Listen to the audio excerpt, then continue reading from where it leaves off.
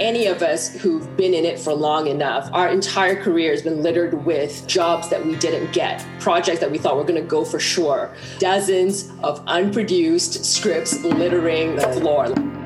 All of us are running into both major and minor failures in Hollywood every single day. For every success, there is months, sometimes even years, of painful failure. This is one of the only businesses I can think of where failure is the default. That's the norm. You have to be able to persevere. Like everything in our business, your hands get callous and it all bounces off you. That process takes years. That doesn't happen overnight. I was being told by my manager, it's yours to lose. And I promptly lost it. And I remember thinking like, well, that's it for me. I blew my one big shot. What I've realized from that moment is it's never one big shot. There will be other shots. Screaming Into the Hollywood Abyss is brought to you by Scriptation, the Emmy award-winning app that instantly transfers your notes into new drafts in seconds. Scriptation allows you to digitally mark up scripts, separate notes into layers, track changes across revisions, and so much more. Insert Noah saying something nice about Scriptation. Dan, I think this is where they actually want me to talk about how much I love it. And I do love it. It's great. Its collating function transformed me from the messiest writer in Hollywood to, well, ever so slightly less messy. My wife might have other things to say about that. Sitha listeners can get a free month of Scriptation by going to scriptation.com/Sitha. For those of you who don't understand slightly drawly American accents, that's scriptation.com/SITHA.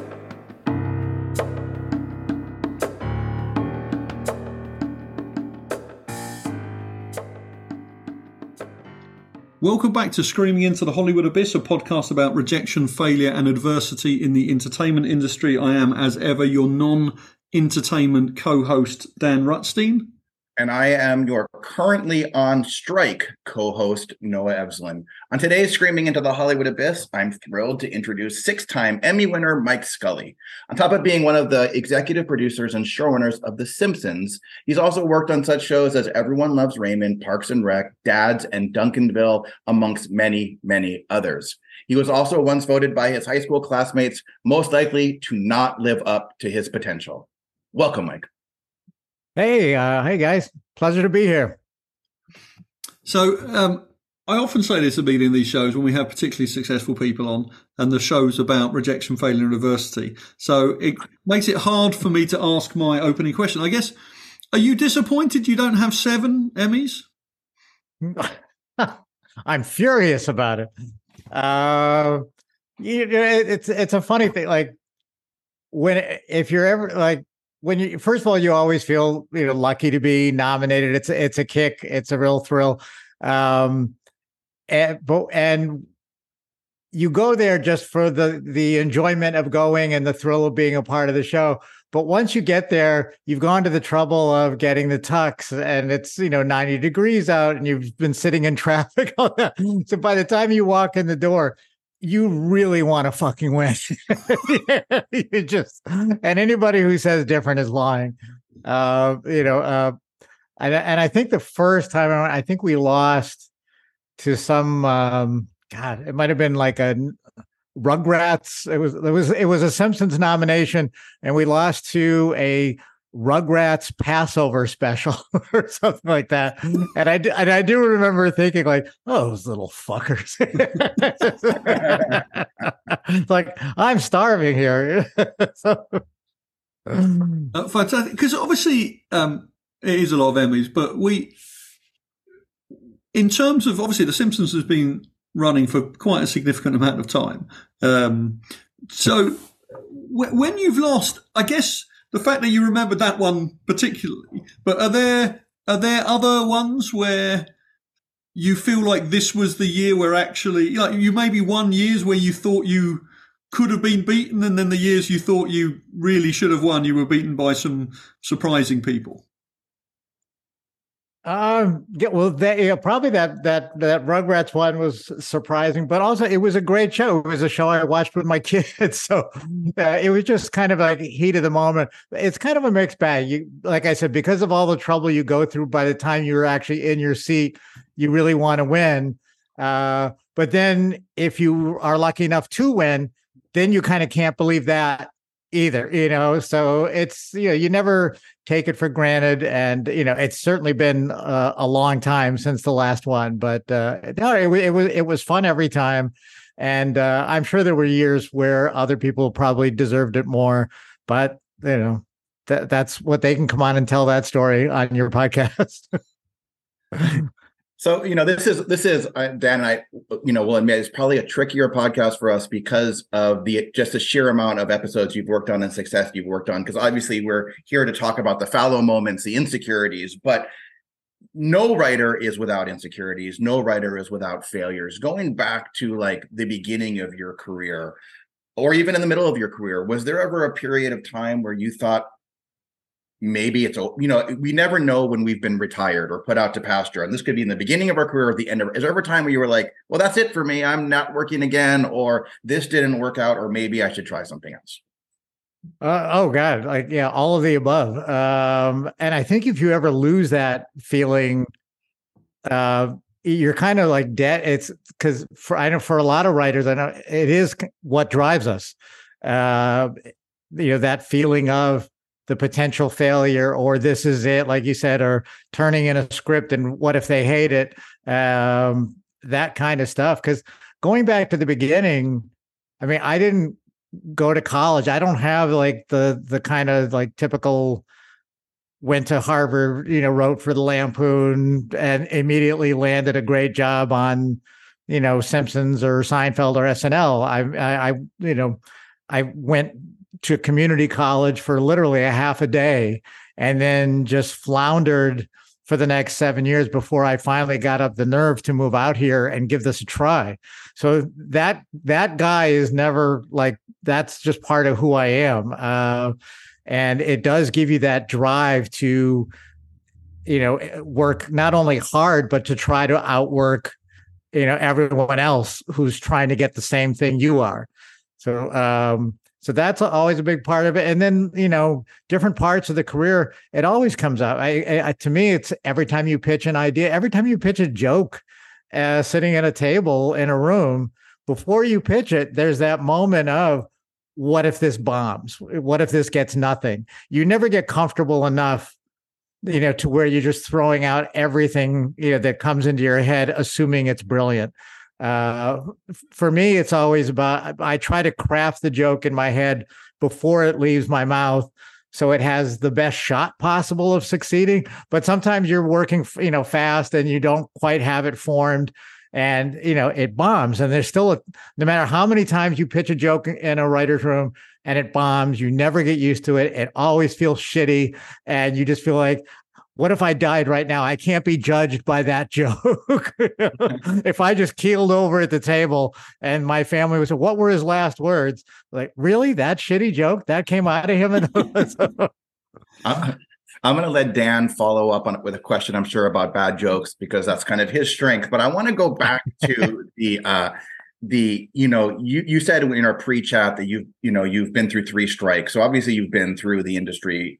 You've seen a lot of changes in the industry. But what is your origin stories? What made you, back in the day, decide to get on a bus, a car, a plane, go to Hollywood and start writing for television? It really was like kind of after I quit community college, there was like the years between 18 and 25. I just kind of like drifted from job to job and had a lot of fun with my friends. We were out every night at a club seeing bands and partying and stuff like that. And then when I hit 25, I just decided I need to do something with my life. And, and I just kind of thought of like, what do I love? What are the things, what are my passions besides just partying with my friends? And it came down to like watching TV and comedy and music and, hockey stuff. So it's like, you're able to eliminate a few things, like hockey was not going to be a career. And I just decided to give writing a try. I drove out from Springfield, Massachusetts to LA with a friend and figured the worst case scenario is I fall flat on my face and I can always go back to Massachusetts again and resume. Because the last job I had before I left, I was a driving instructor teaching kids how to drive cars and get their license. So, it's not like I gave up a really promising career. But I figured I can always go back. But I had to find out, is this a stupid idea, or is there really something here? So that was kind of, that's what got me out here to start with. And then once I got here, it was learning, how does this business work? I didn't know anybody in the business. I didn't have any friends in the business. I didn't have any relatives. So I really had to kind of learn it all on my own. At what point did you realize you could actually do it? There was a couple like small victories. One, I sold some jokes to Russian comedian Yakov Smirnoff. This is like in the early 80s. He was buying jokes. So it was like $25 a joke. I was still working a full-time job during the day. And then at night, I was at the Comedy Store kind of hustling jokes. And so to get paid for writing a joke was kind of that first feeling of, oh, all right, maybe there's something here. Not enough for me to quit the day job, but can start doing this. And then I got hired to write. It was a comedy team called Mac and Jamie, and they had a show, like a 5-night-a-week show called Comedy Break.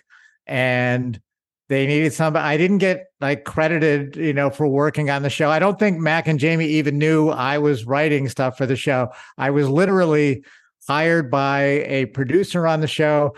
I wrote my sketches at home, had to put them in a sealed envelope and slide them under the door at their office and leave. I didn't go into the office or anything. But they would pay me, a few $100 a week.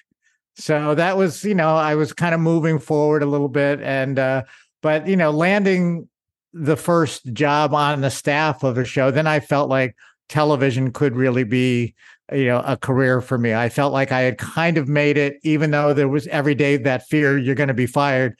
At least I was in the writer's room finally. So once you made it into a room, which is obviously a big step, when it was sort of your turn to speak, how did you, when you were starting, were you bravely pitching? Were you sort of quietly listening? How did you sort of conduct yourself in that first room? Yeah, no, I was terrified because the writers that were in there were like very experienced veteran writers off of shows like Bosom Buddies and Welcome Back, Kotter. They were real pros, and I did not know what I was doing. So I was quiet for way too long in the room. You can observe and listen so much, but eventually you have to start contributing. And I was very slow to get going because I was so intimidated by the surroundings. Everyone was perfectly nice. It was all my own, personal inside my head battle going on. And then when I finally did pitch a joke in that room, the show was called What a Country, starring Yakov Smirnoff. And when I finally got the nerve to pitch, it had been quite a few weeks before I had spoken up. And one of the executive producers looked at me like, what is your option coming up next week? I didn't know what your voice sounded like, so, some deserved needling at how long it took me to get going. But, I survived it and then, went on to some other shows. And that went on for about 7 years, kind of drifting show to show until Simpsons in 93. But I learned a lot on these other shows, even though the shows were varying degrees of successful. You learn a lot no matter what. You learn a lot. I think you do learn way more from your failures than the successes. So obviously we've had people on the show before talk about comedy rooms in terms of the difference between sort of pitching jokes that might fall flat and maybe pitching sort of serious dramatic storylines that aren't accepted by your colleagues. But when you were, from that 7 years of working to actually when you had your own room, in terms of sort of, is it a load of people sort of sitting around shouting jokes out, and some work and they don't, people are mean to each other when the jokes don't land? Or was it sort of, were you pretty good at, good natured, but was it sort of quite cutthroat around the stuff, and or was it? And particularly, what did you learn from how other people did it for when it was your turn?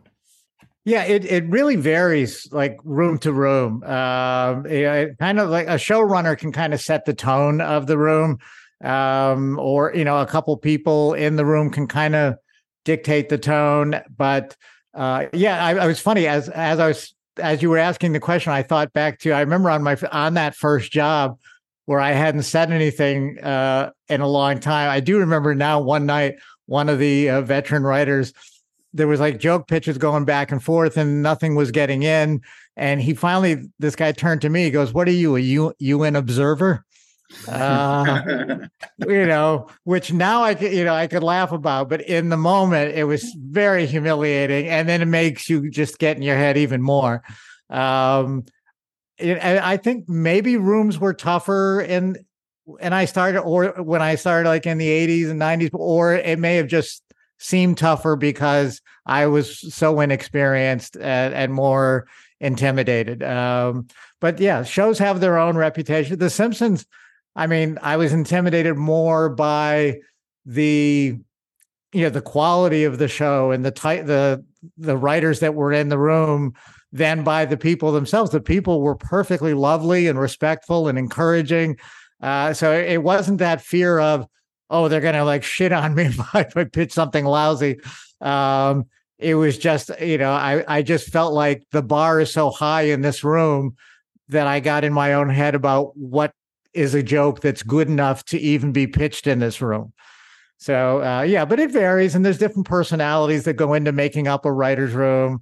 But you want people like, at least if I'm running a show, you want people that are going to be encouraging to each other, respectful to each other, because I think that's how you get the most out of writers, because there's so many different personalities and life experiences that go into making up a room. And, a lot of times it's the quieter writers have a tendency to sit the furthest away from the showrunner, which is kind of the opposite of what you should do. If you're kind of quiet and you're not going to shout your jokes out, try to get a seat closer to the showrunner if you can. Because when you have to shout your jokes, if you bomb big. So I want to stay with The Simpsons for a second. And obviously You talked about The Simpsons probably in a lot of podcasts and a lot of shows. So getting to run The Simpsons, I had been there 4 years. So it was like 97, and thrilled to get the offer to run the show, but also terrified at, trying to live up to everything that had been done prior to it. You don't want to be the guy that sinks this very successful show that's making Rupert Murdoch billions of dollars, because that's how Rupert likes his money, by the billions.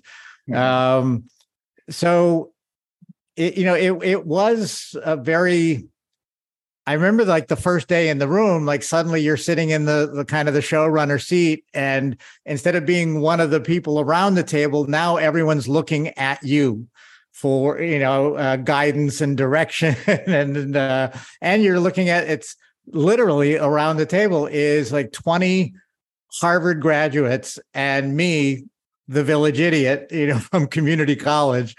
So that all was very intimidating. On the other hand, I had worked with these people for 4 years, felt comfortable in my knowledge of the show, and I respected all these writers so much that I tried to make it as much of a democracy as a writer's room can be.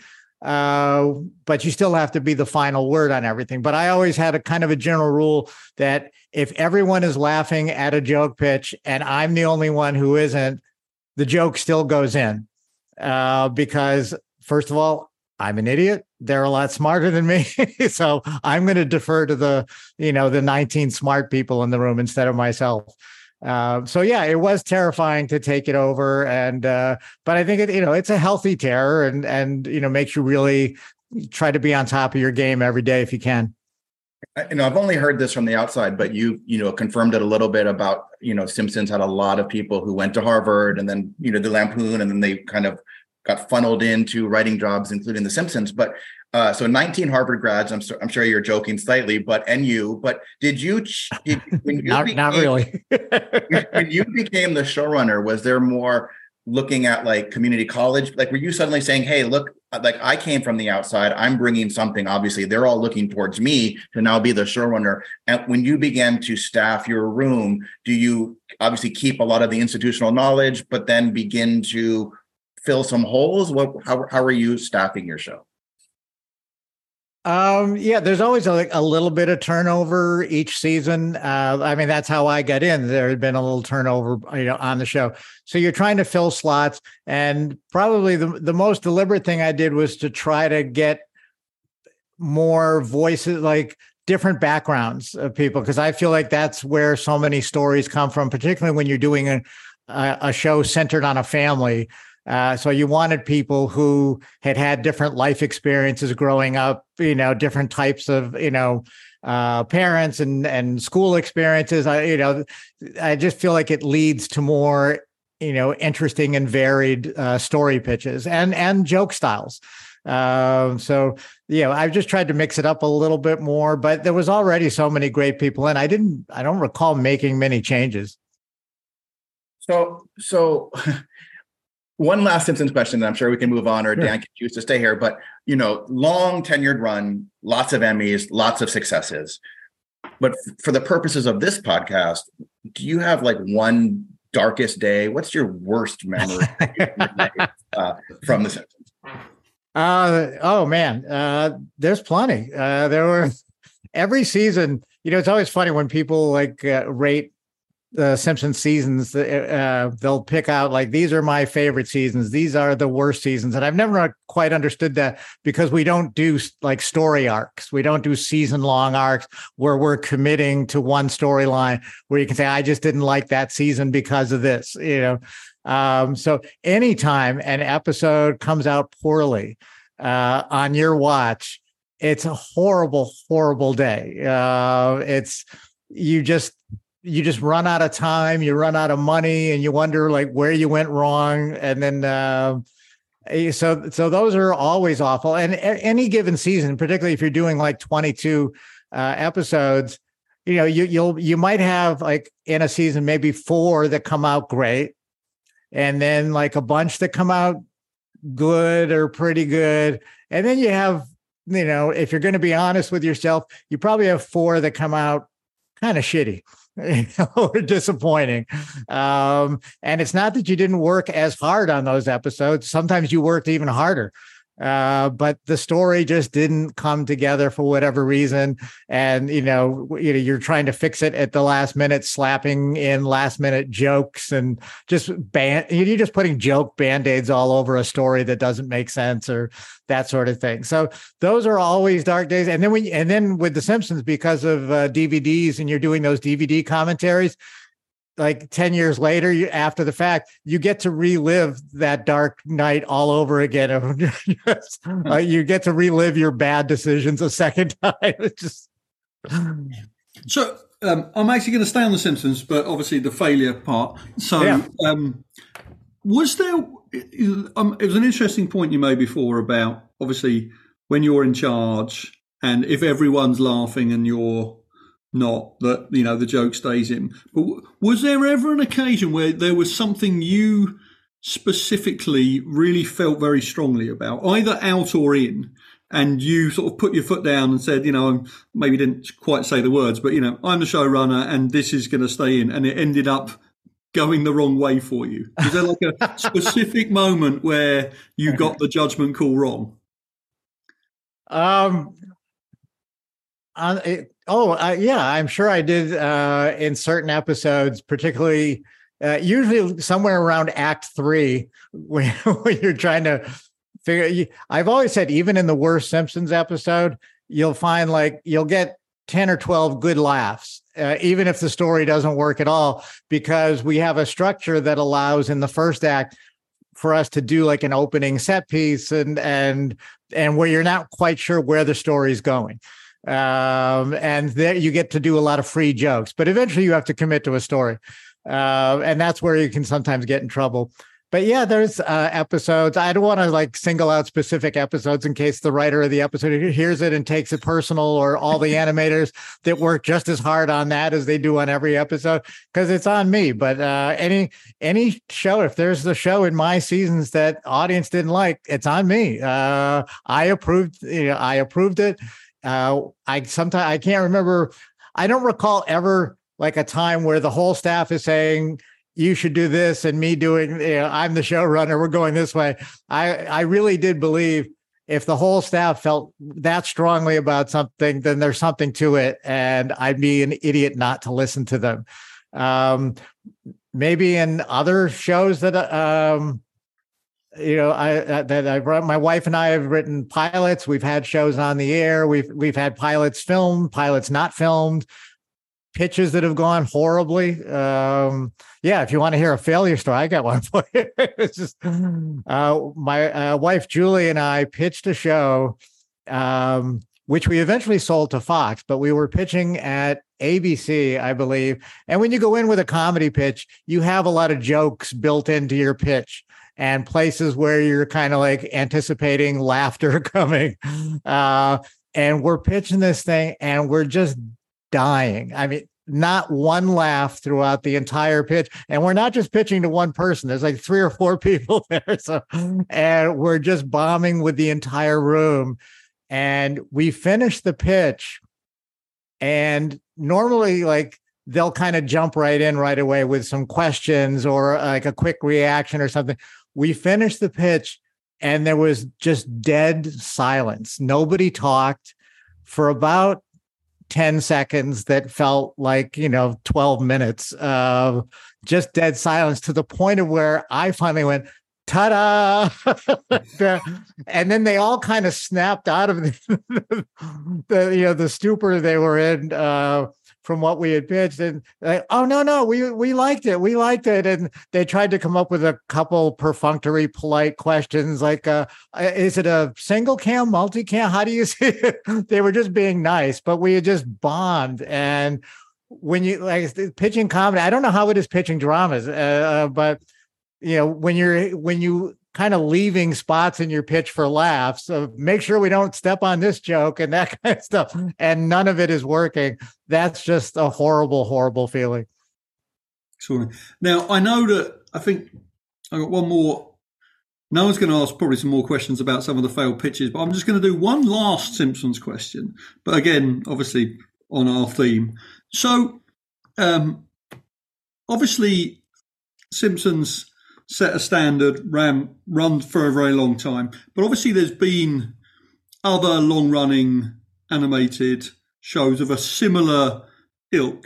When you watch, assuming you've ever watched episodes of Family Guy, or maybe even sort of more recently like a Bob's Burgers or something, are there times where they've done something and you're like, I wish we had done that episode, or I had thought of that and we didn't make it? Do you sort of get sort of animated family joke envy? Oh, absolutely. Absolutely. Whether it's like a great story or even just a joke you wish you'd thought of, like that sort of thing. I mean, I try to separate enough to where I can enjoy the joke, but there's always that little part of you like, damn, just convincing yourself you might have thought of it someday when the reality is you never would have. Yeah. Can we talk a little bit, speaking now of other shows and your, the list of shows you've been on? You've bounced from animated shows to live action comedy your entire career. You've sort of seamlessly done both in a way that most writers can't, and you are well aware that in our industry, our guilds, the Animation Guild and the WGA, they don't always have the same members. There's debate over who gets in what thing. Can you talk a little bit about how you accomplished going from having a live action career, getting that going? A lot of my animation friends feel like they get siloed, and once they write animation, they can never get out of that bucket. Yeah, that's actually what happened to me. Even though from 86 to 93, I worked in nothing but live action multicams. But once I got on The Simpsons, I had been there for a length of time. And then my wife and I had done a show called The Pits for Fox that was canceled very quickly. We shot 7 and it was canceled, I believe, after 4 aired. And my plan at the time was to try to go back to The Simpsons, to come crawling back and beg for my job. And that was my plan. So Phil Rosenthal, the creator of Everybody Loves Raymond, called and told me he had an opening on his staff and was wondering if I would be interested. And my initial answer was I was very flattered, but I was thinking of going, back to The Simpsons, even though I was a big fan of the Raymond Show. And he said, well, and I said, can I think about it? And he said, well, if you want it, you have to really want it. He goes, I have to be 100% sure, because to be honest, I already ran your name by the network and they rejected it. And they said, really? Why? Because I was trying to think, did I offend somebody over there at CBS without knowing it? And well, he goes, to be honest, they called you Cartoon Boy. And I had never heard before the idea that writers could be typecast into like a type of show or, a genre. And when I heard that, I said, you know what? I said, if you can fight for me and get me on the staff, I'll take the job. Because right then I said, I can't go back to where I'm comfortable and just do that the rest of my career. I have to get out there and get back to live action. And I was determined not to be typecast again that way, which is why I've also, like Parks and Rec, I had never done single cam before. So I wanted to learn how to do that. I've done variety. I've written for the Golden Globe. So I've tried to find as many different ways to extend my career by knowing how to do a lot of different things instead of just one thing, which can be very tempting to do sometimes. Just stay in your comfort zone. Well, that's, by the way, a fantastic answer.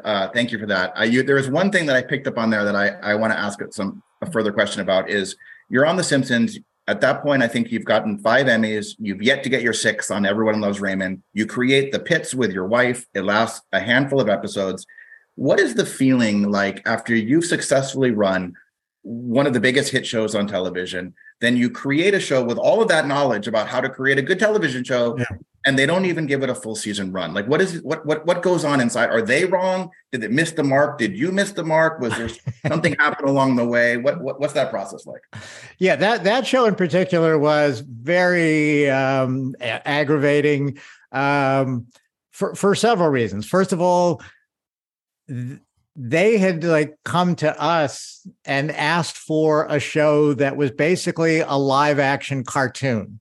They said, we want to combine the best of both live action, comedy, but with a cartoon sensibility. And Julie and I came up with this show, kind of based on this family that just has, nothing but bad luck. And every week was, we would do a typical family sitcom story. They get their teenage daughter her first car. And then the twist on it would be the car is haunted, a la Christine, and kidnaps their daughter and drives her to Las Vegas to get married at a drive-through wedding chapel. And those were the kinds of stories we were doing. And we wound up with this great cast with Dylan Baker and Lizzie Kaplan, really top-notch people. And, they said, give us a wild and crazy show. And then when we turned in the first episode, they're like, I don't know, this thing is really wild and crazy. That's what you asked for. So it got very, the whole thing just got very aggravating. And, you do feel like you failed somehow. You've let them down at the same time. And, a lot of money's been spent. You feel like you're letting the cast down, the crew, the writing staff. It's just a horrible feeling. When a show gets canceled, we did a show for ABC in 2005 called Complete Savages. and you have to go down and announce to the cast like that they're not going to pick up, like, I think we did 19 episodes of that one, and like they're not going to do the last 3 shows, and the show had kids in it, and the kids were just having fun on the show. They're not thinking of it as a business yet. And one of the kids went, well, can't we do the last 3 just for free? And it just made you cry. They just didn't want the fun to end. So yeah, it's a horrible feeling when something gets canceled. You put your heart and soul into everything. You're never, thrilled. You make jokes about, why won't they cancel this thing? Put us out of our misery, that sort of stuff. But you don't really want it to happen. That's just, defense mechanism, for late nights in the room. Were there, given sort of the way you started, where you didn't know you could be a writer, and I asked earlier, like, when did you realise that you were actually a writer? Given everything that you've achieved, at what point did you sort of feel comfortable looking back and thinking, this was the right decision and I've achieved everything that I've wanted? Or are you not there yet? No, I'm actually not there yet, to be very honest. I feel like, I've spent so much time in TV. Movies was always, on the back burner, and, sometimes you get a movie idea, but the time commitment, to really write a good, draft, come up with a pitch, go out, pitch it, write it, or write the whole thing on spec, it would require maybe taking a season off from TV. And I would always get kind of, pulled back in again, thank God. But so that's a regret, but it's something that is still out there for me. There's an idea I have right now for a movie. My wife and I have been kicking around a couple things, but at the same time, we're pitching, we'll be right before the strike. We were in pilot mode, on something, but we won't know till we get back. Is it still alive or not? So yeah, no, that drive stays there, and I can't get rid of it. It's funny that on the film, I just had a show canceled recently, and it was just as awful as the first time a show was canceled, and it was canceled for reasons beyond our control. We had 3 studios involved financially in the show, and it became an issue for the network-owned studio to only own a third of the show, and suddenly they're asking us, like, well, where's our path to profitability? And like, I don't know, man. You made this deal, you agreed to it, and they had no creative issues with the show. It became a business deal, which was even it felt like so out of our control. Like, well, there's nothing we can do about this. But it's all that same feeling. You have to go out, tell everybody the show's been canceled. But now the bar for failure is so different in the business than it was 10, 15 years ago. Like, we did 39 episodes, which, at one time would have been, oh man, that sucks. Only 39. Now, if you can keep a show on 39 episodes, people are like, whoa, that's a great run. 39. How did you keep coming up with the ideas? Like, I don't get why people are so gracious when their shows are canceled early on. I see on Twitter, we've been canceled, after our second season and 18 episodes. And we just want to thank everyone at Netflix for giving us the chance to tell the stories we wanted to tell, and blah, blah. I was like, be fucking pissed. What's wrong with going, this blows? They said they were going to do this and they did that. This is TV. It's a business. Some days it's a shitty business. Today is one of those days. I hate everybody at the network today. I'll be back next week to pitch them something new, but at least be honest. I'm not going to thank somebody for canceling my show. So you mentioned your movie aspirations. Given your body of work in television, now if somebody rejects your movie idea, or in some way it doesn't work out, and somebody rejects your TV one, is it easier to accept a movie failure because you haven't done them yet? While with TV, it's like, well, I did all this stuff. How dare you? Oh yeah, totally. It would be much easier to rationalize failure in a movie pitch, because I can, like you said, I could just go, well, I'm not really a movie guy. I'm Cartoon Boy.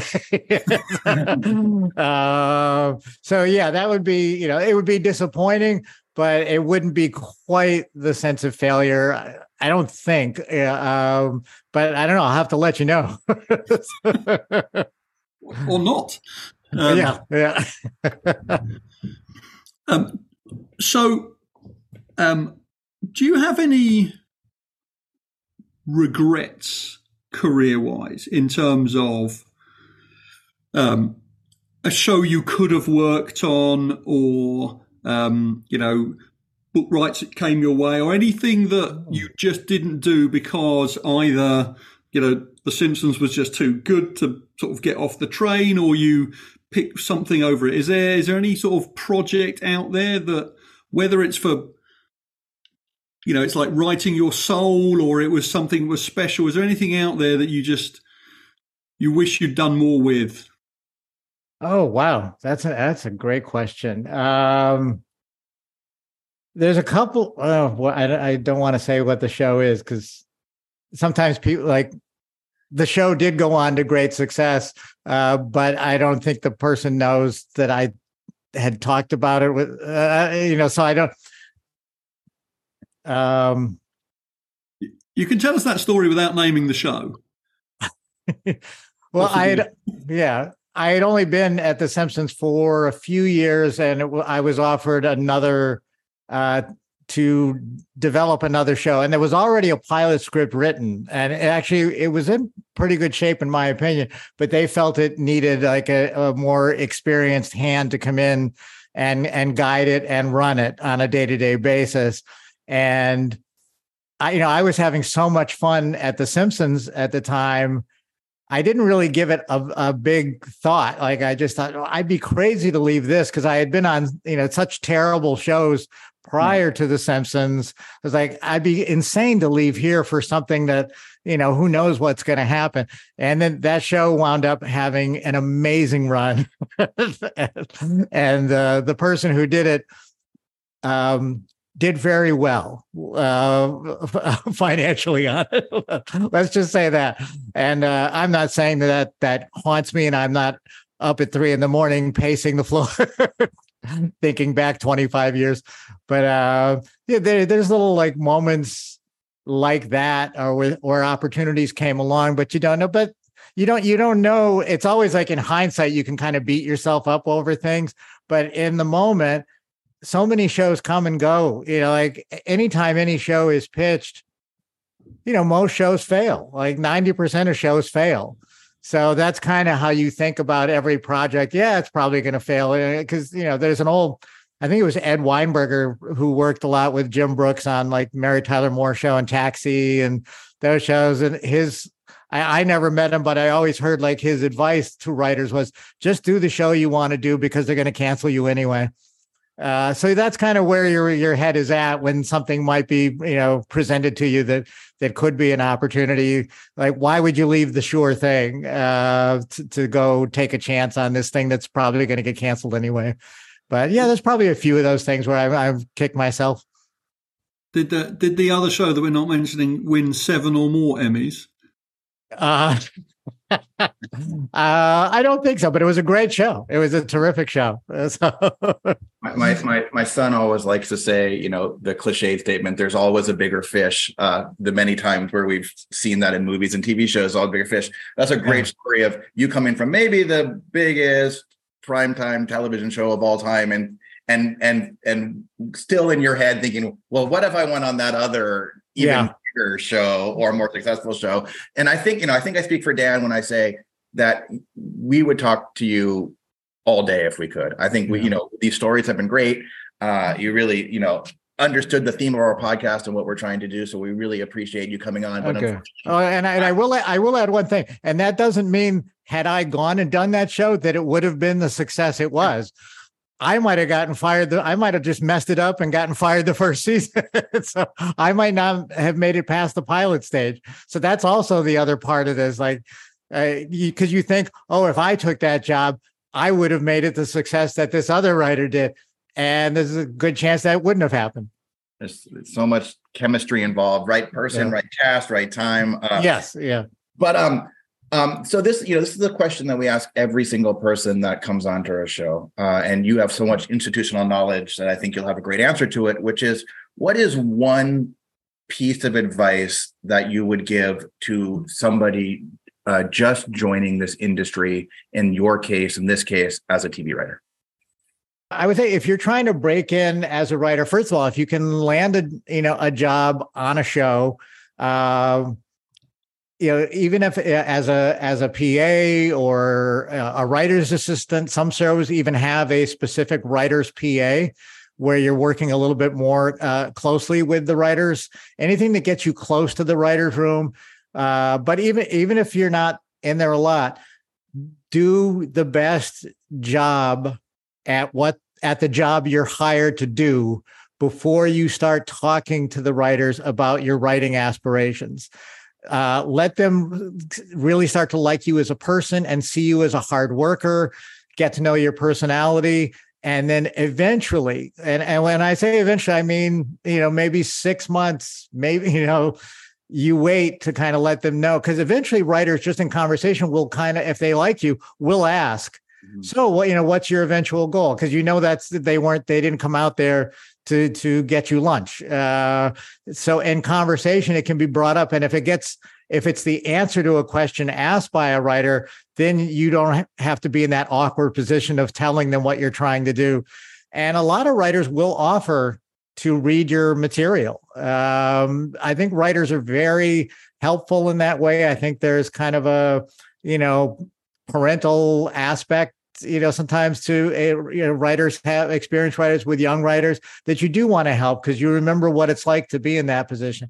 But be awesome at the job you're hired to do. And I always say this specifically to PAs. This is just my own personal thing. Put the Cokes in the refrigerator the night before you go home. Don't put them in the morning because they won't be cold until 5 p.m. So when I'm looking for a Coke at lunchtime, it's like stupid little shit like that. Like, have the foresight to put it in the night before, so the Coke is cold the next day. I don't know if it's unrelated, but that made me think. One of the PAs that we hired once, or the show hired, I was working on many years ago. Very first thing this person did was organize all the candy completely, made it perfect, organized all the candy, spent all day doing it. And that person has now the best career of any of the other people that were coming up. Don't know if it's connected, but all the Coke in the night before. It was No, everyone loves to see somebody who takes their job very seriously, works really hard at it. It makes you want to get to know them more. And then if you find out they're trying to do what you're doing, it makes you want to help them. Yes. Very good. It all comes down to cold Coke. Yeah.